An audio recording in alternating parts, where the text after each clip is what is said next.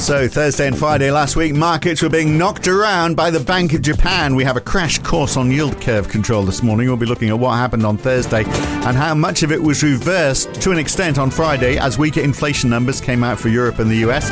Plus the RBA and the Bank of England this week. It's Monday, the 21st of July, 2023. It's the morning call from NAB. Good morning. Well, it was a bit of a frantic end to the week last week, and how much of that really comes down to the Bank of Japan? Well, let's look at that. First, the big moves at the end of the week. US 10-year yields were down almost 5 basis points on Friday, but that's coming down from the big rise that we saw on Thursday. So they were up 11 over the week, basically, even with that fall on Friday. Japanese 10-year bond yields rose more than 10 basis points on Friday for reasons we'll come to, but basically because they're allowed to. The yen that was up on Thursday, even against the rising US dollar, was down 1.2% on Friday against a US dollar that was itself falling. It fell 0.1% on the DXY.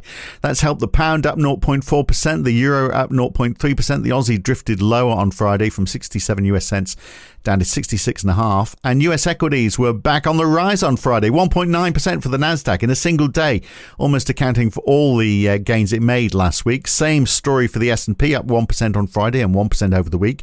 But the big hitter on Friday was the CSI 300, up 2.3%, 4.5% across the week. The Hang Seng also doing well. Big rises on Friday and 4.4% over the week. So with the CSI 300 doing so well, you'd be thinking good news for China. That's going to push up commodity prices, right? Wrong. Well, it was for iron ore anyway, which was down 4.7% last week, but it was a good week for oil. Brent and WTI both up 4.5% over the week.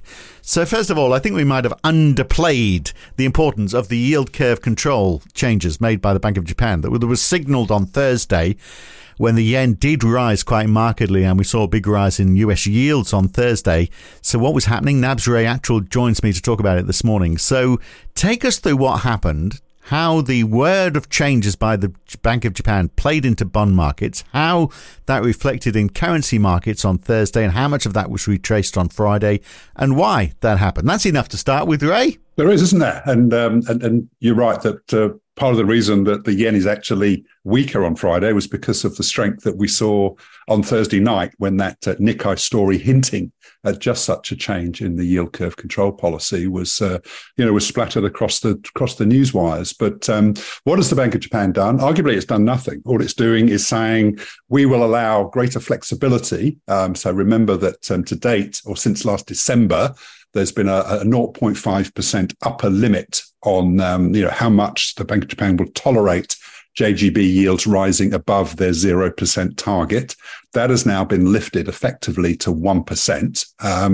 And so, they're going to allow sort of more flexibility. And, a sense is that, in doing so, they've sort of tried to head off the potential for another bout of yen weakness that might have followed had there been absolutely no change in policy. But tellingly, looking at the comments that the Bank of Japan governor made on Friday evening following the changes, he's really stressing that removing this hard 0.5% ceiling is aimed at enhancing the sustainability of the current policy settings amid a very high uncertainty about the outlook. And tellingly also, they have actually revised down their fiscal year 2024 core inflation forecast from 2% to 1.9%. So that really underscores the fact that they don't think that the inflation and wages conditions have yet been met. And tellingly also, they put out a one-page explainer of the YCC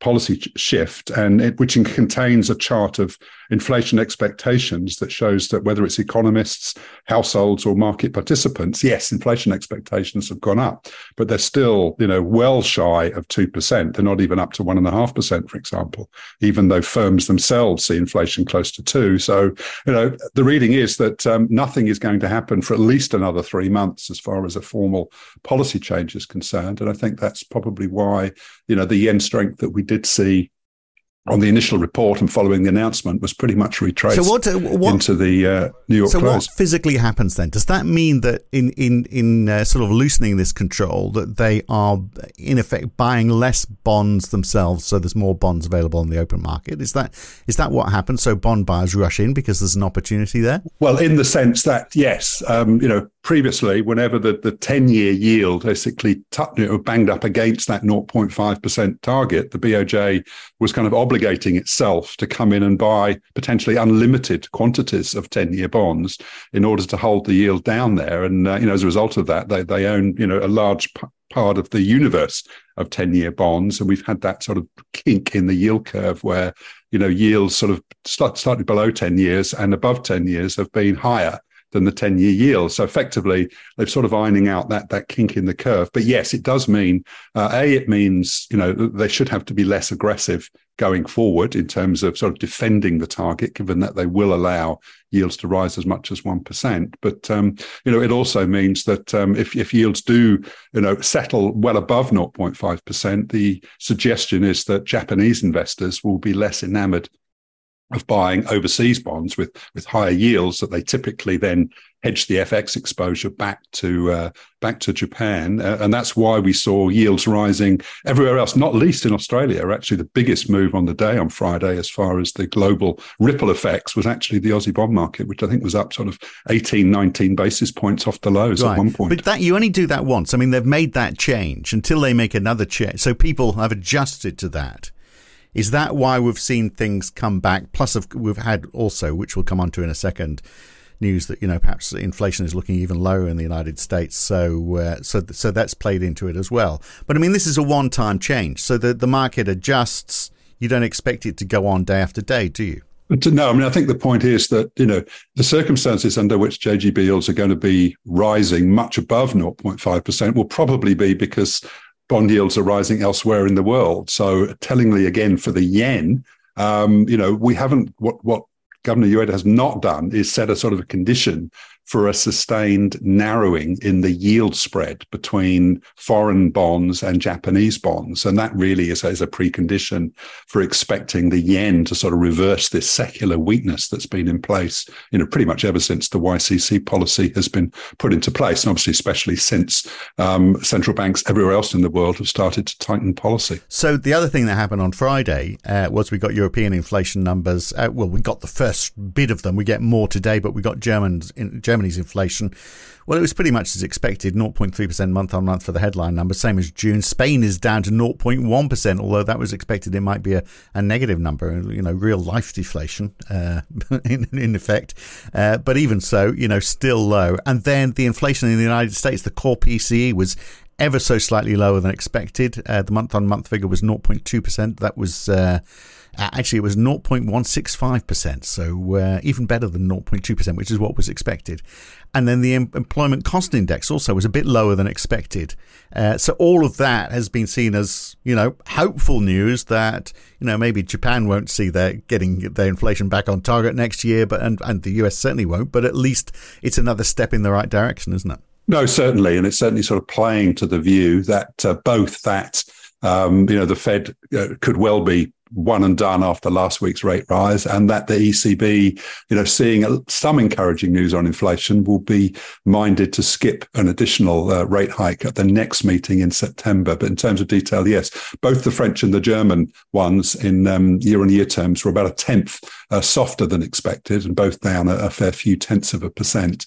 And that core PCE deflator, because of the rounding, as you say, that 0.165, how we like our third decimal places when it comes to inflation, is down to 4.1 from 4.4, had been expected at 4.2. So good progress there. I do note that Christine Lagarde, the ECB president, was out speaking to Le Figaro at the weekend and says that even if we do pause at an upcoming meeting, there could still be further hikes, following a pause. So she's very clear to say that a pause in September will not mean that the ECB necessarily thinks it's done with the tightening cycle. Yeah, people have been asking for, more three decimal places on the podcast, please. I mean, there's a lot of demand for that, you'll be pleased to know.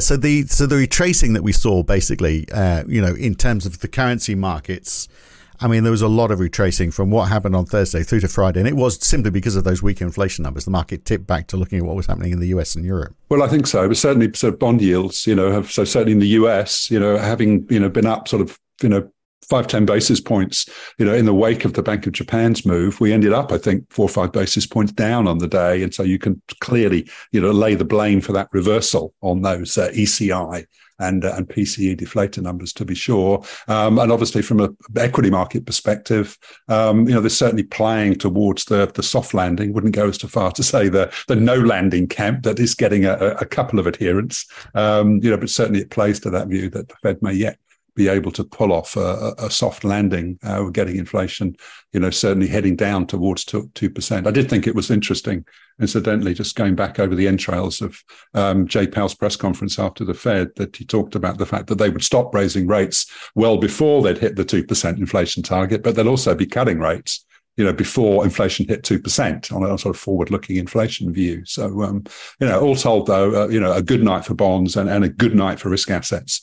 I think almost entirely on the back of that. And also, the fact that even with this YCC tweak, is it the condition for a sort of a permanent shift higher in European and US bond yields? I think when the dust settles, the conclusion is not. That will still be made by local incoming data. I mean, look, we've got two important central bank decisions this week, haven't we? We've got the RBA and the Bank of England. One probably won't rise, the other will, but you can never be too sure. But the expectations for the RBA pretty low that they're going to make a move now, aren't they, tomorrow? Yes, but there's a big contrast, isn't there, between the market that's ascribing little over 20% chance of a hike and adding to that sort of reduced expectations with the weak Australian retail sales numbers that we had on Friday, down 0.8 against 0% expected, on top of the slight downside surprise on CPI that we had earlier in the week. But I've looked at the Bloomberg poll and the Reuters polls of economists. I think on Bloomberg we've got 15 of 26 analysts looking for an increase, and 20 out of 36 in the Reuters poll. So quite a divergence there. So and obviously everybody would have been re-polled, if you like, after those data points last week. So again, there's going to be a fair bit of volatility depending on whether or not they do rise. Our view is that just that CPI print and retail sales together, if the RBA is looking for an excuse to stay on hold, which to some extent you'd say has been the kind of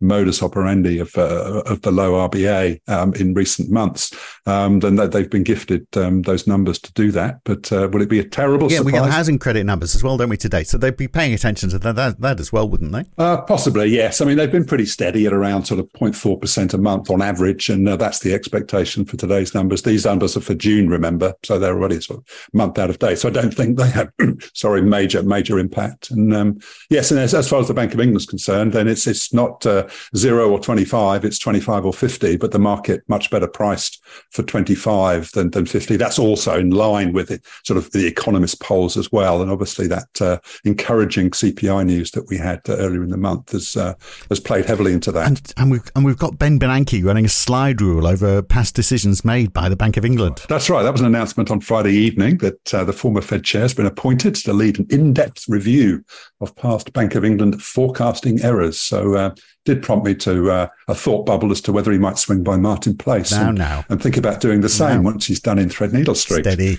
Now, China's PMIs are out today as well, just the other bit of data. Of course, non-farm payrolls, you should mention, is a busy week because that's at the end of the week. But China's PMIs out today with an expected slight rise. I mean, we've seen what's going on. The CSI 300 at the end of the last week was rising a lot. The same in Hong Kong as well. So has the flavour changed a little towards China? Well, it's interesting. You mentioned the sort of, the divergence between commodity prices and the S&P. Certainly looks like the CSI is still feeding favourably off the sort of Politburo announcements that, while we're still awaiting some significant sort of fleshing out of the detail, equity markets do seem to be taking a sort of positive spin on that there will be meaningful fiscal support for economic recovery. But as you note, it's not really showing up in the likes of iron ore prices just yet. And those PMI numbers today are expected to show, small falls in both services and manufacturing. We get the official ones today, and then the Kaizen ones on Tuesday and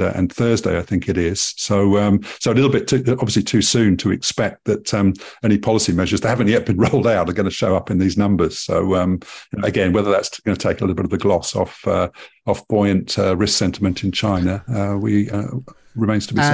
And look, all about Australian house prices on the weekend edition of the Morning Call. I think we can tell people that now, can't we? That we are now 6 days a week starting on Friday, and we do a deep dive each week. And this week we're going to start by looking at Australian house prices. Good timing, actually, with the RBA, isn't it, this week? So listen out for that. If you're not got enough of us, 5 days a week, we're here 6 days a week. I'm looking forward to listening, not participating. Exactly, that's right. We're keeping Ray out of it sensibly. All right, that's it for now. Good to talk, Ray. Catch you next time. Thanks, Phil.